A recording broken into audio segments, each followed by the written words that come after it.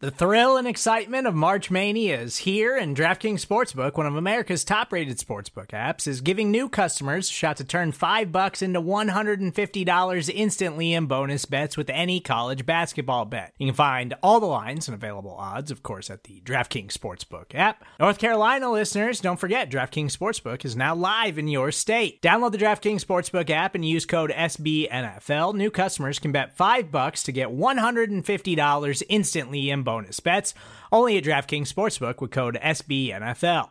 The crown is yours. Gambling problem? Call 1-800-GAMBLER, or in West Virginia, visit www.1800gambler.net. In New York, call 877-8-HOPE-NY or text HOPE-NY. In Connecticut, help is available for problem gambling. Call 888-789-7777 or visit ccpg.org. Please play responsibly on behalf of Boot Hill Casino and Resort. 21 plus, age varies by jurisdiction. Void in Ontario. Bonus bets expire 168 hours after issuance. See dkng.com/bball for eligibility, deposit restrictions, terms, and responsible gaming resources.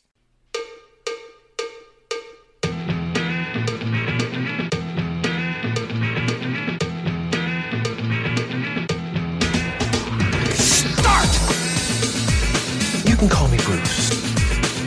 Bruce Nolan is standing by. Hey, Wacky Bruce! Coming to you from an undisclosed location, this is the Bruce Exclusive. And here's your host, Bruce Nolan.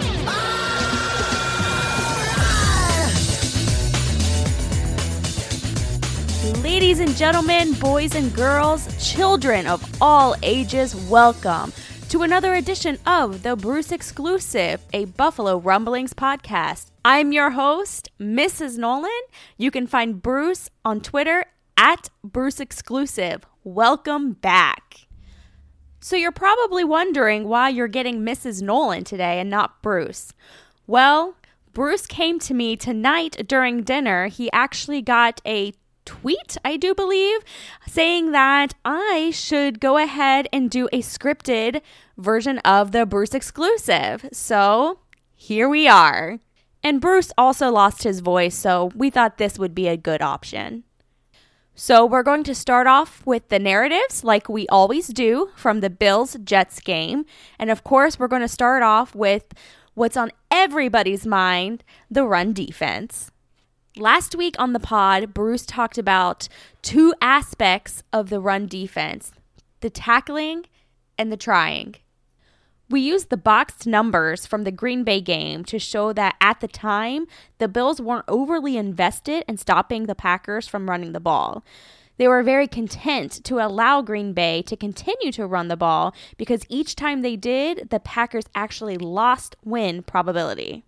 This week, the Bills once again gave up a lot of yards to a team on the ground, but the method by which that was allowed was very different and requires a different reaction on our part.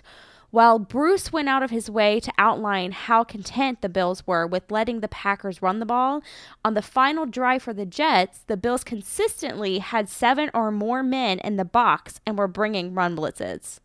They weren't letting the Jets run the ball. They weren't happy the Jets were running the ball. They were devoting meaningful resources in an attempt to stop that from happening, and yet it happened. That means that our reaction to the rushing yards given up last week and our reaction to the rushing yards given up this week should be much different because the effort expended by the team in an attempt to stop it from happening was much different. The go-to response every time something like this happens is that the Bills shouldn't be playing nickel. It's important that we understand exactly what nickel is. It's a personnel grouping. That's it. It's not a formation or a play call.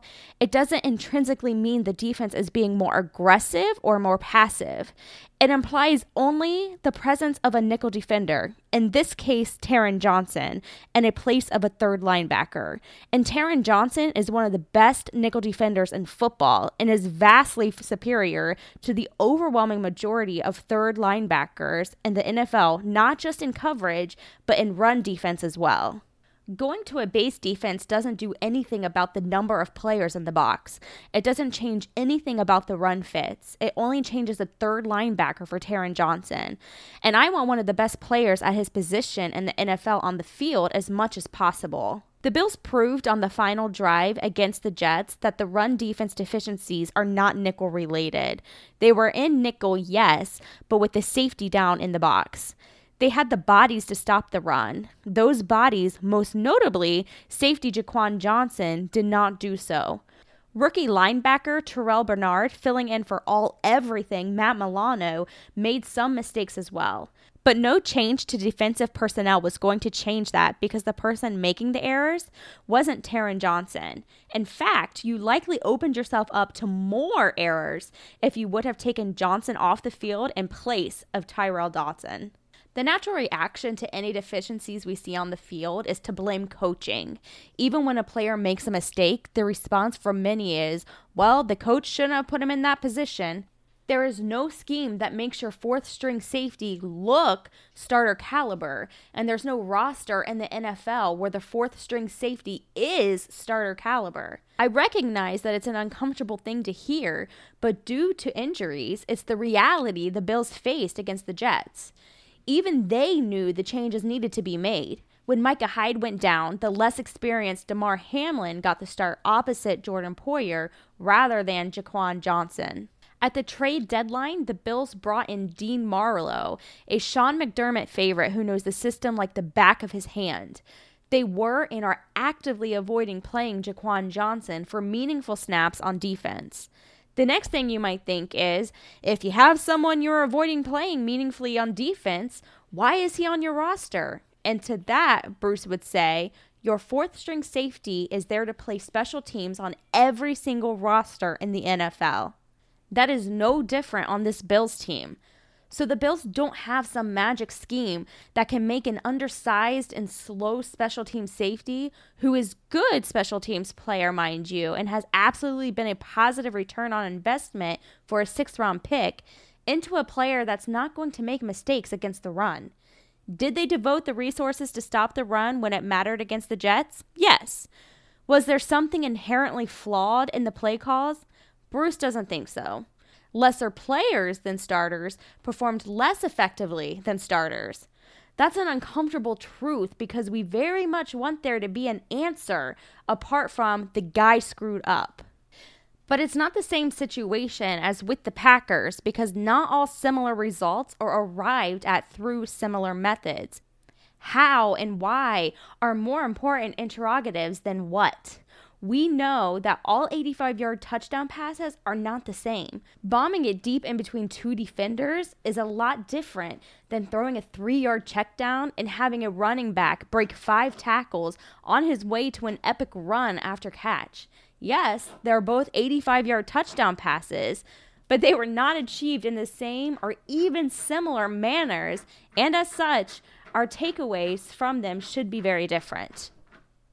And that's our dog in the background digging to Buffalo. So the takeaway from the Packers game is that no alarm should be raised because the Bills weren't really trying to stop them from rushing the ball.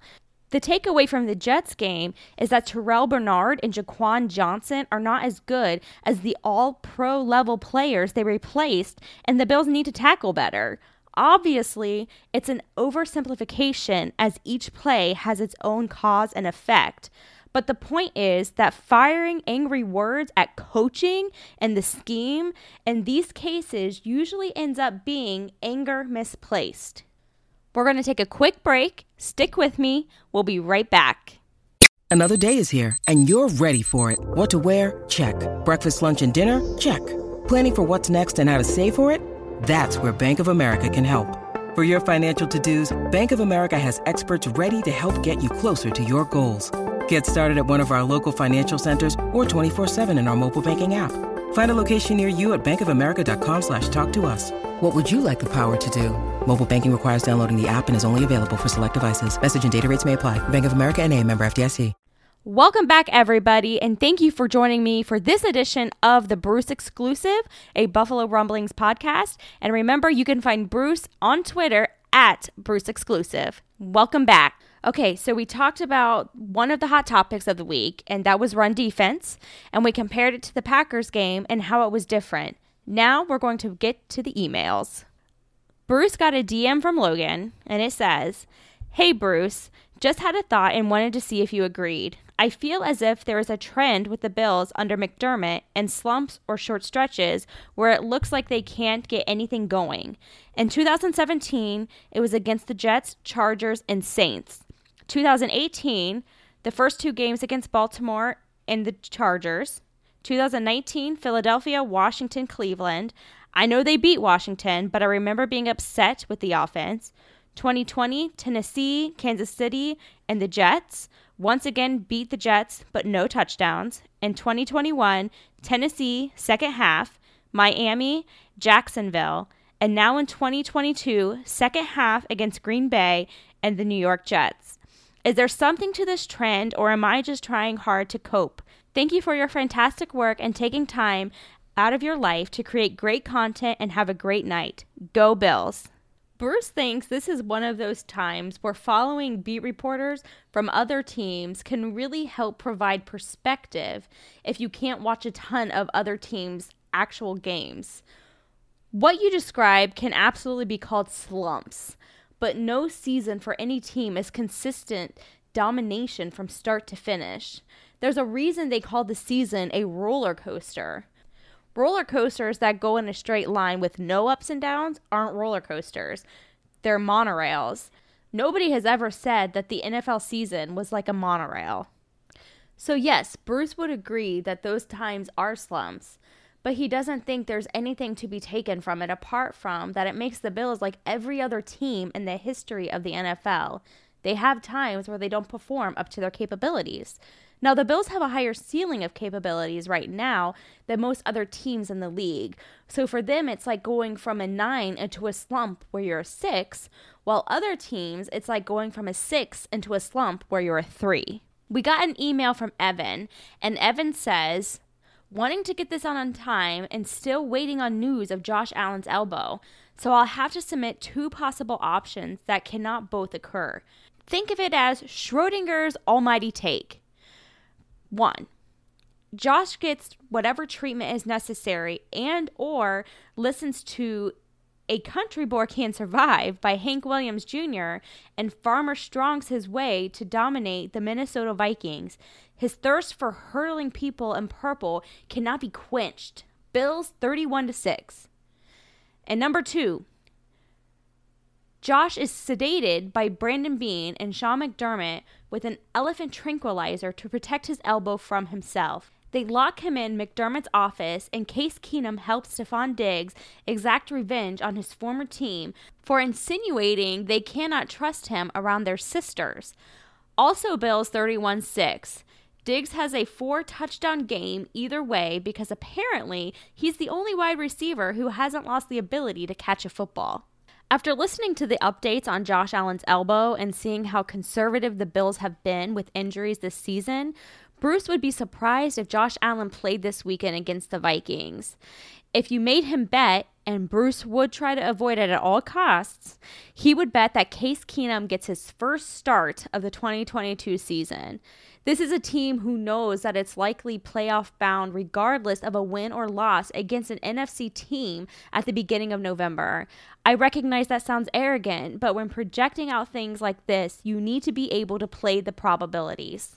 So it looks like the elephant tranquilizer might need to be used to make Evan's most recent almighty take a reality. Next item is going to be a piece that Bruce wrote for BuffaloRumblings.com about the upcoming matchup against the Minnesota Vikings that applies whether or not Josh Allen plays. This week offers up an interesting thought experiment for people who preview the matchup. Whether Minnesota represents a grave threat to or a cure for what ails the Bills depends entirely on where the previewer is looking. In Minnesota's favor, the Buffalo Bills turn the ball over a lot. They are 4th in the NFL in giveaways with 14, and all 3 of the teams in front of them, the Indianapolis Colts, the New Orleans Saints, and the New England Patriots, all tied at 17 giveaways, have started backup quarterbacks thus far in their season. To add to that fact, the Bills themselves may be starting a backup quarterback if Josh Allen's elbow keeps him out for the game. The Minnesota Vikings are good at taking the ball away. They're tied for 6th in the league with 14 takeaways. In Buffalo's favor, The Bills have struggled in the low red zone this year. Within the 5-yard line, the Bills are dead last in the NFL in offensive touchdown rate at 25% and are 19th in the league in touchdown rate and the red zone as a whole at 53.57%. Minnesota has the worst defense in the league in regards to stopping touchdowns in the red zone, giving up 6 points a staggering 78.95% of the time. It's the completely stoppable force versus the incredibly movable object. Another thing in Minnesota's favor, Buffalo has been gashed in the run game over the last 2 weeks, giving up 208 rushing yards to the Green Bay Packers before following it up by allowing 174 yards to the New York Jets. There are very different reasons behind each of those games, but if the Bills decide to put their foot down this week and go all out to stop Dalvin Cook and the Minnesota Vikings' zone-based rush scheme, they may be putting themselves in harm's way. Kirk Cousins has the 8th highest passer rating in the NFL when using play action among passers with 250-plus dropbacks. He's thrown 7 touchdowns and only 1 interception using the concept. The Bills deciding to stop the run at all costs against this particular team could open them up to getting hit with meaningful plays in the passing game and enriching a strength of the Minnesota quarterback. In all 3 situations, we find a strength of one team lining up with a weakness of the other team. Who knows whether this game will end up being a great or poor matchup for the Buffalo Bills. I know what factors Bruce will be watching most closely. And that's the way the cookie crumbles. I'm Mrs. Nolan with Buffalo Rumblings.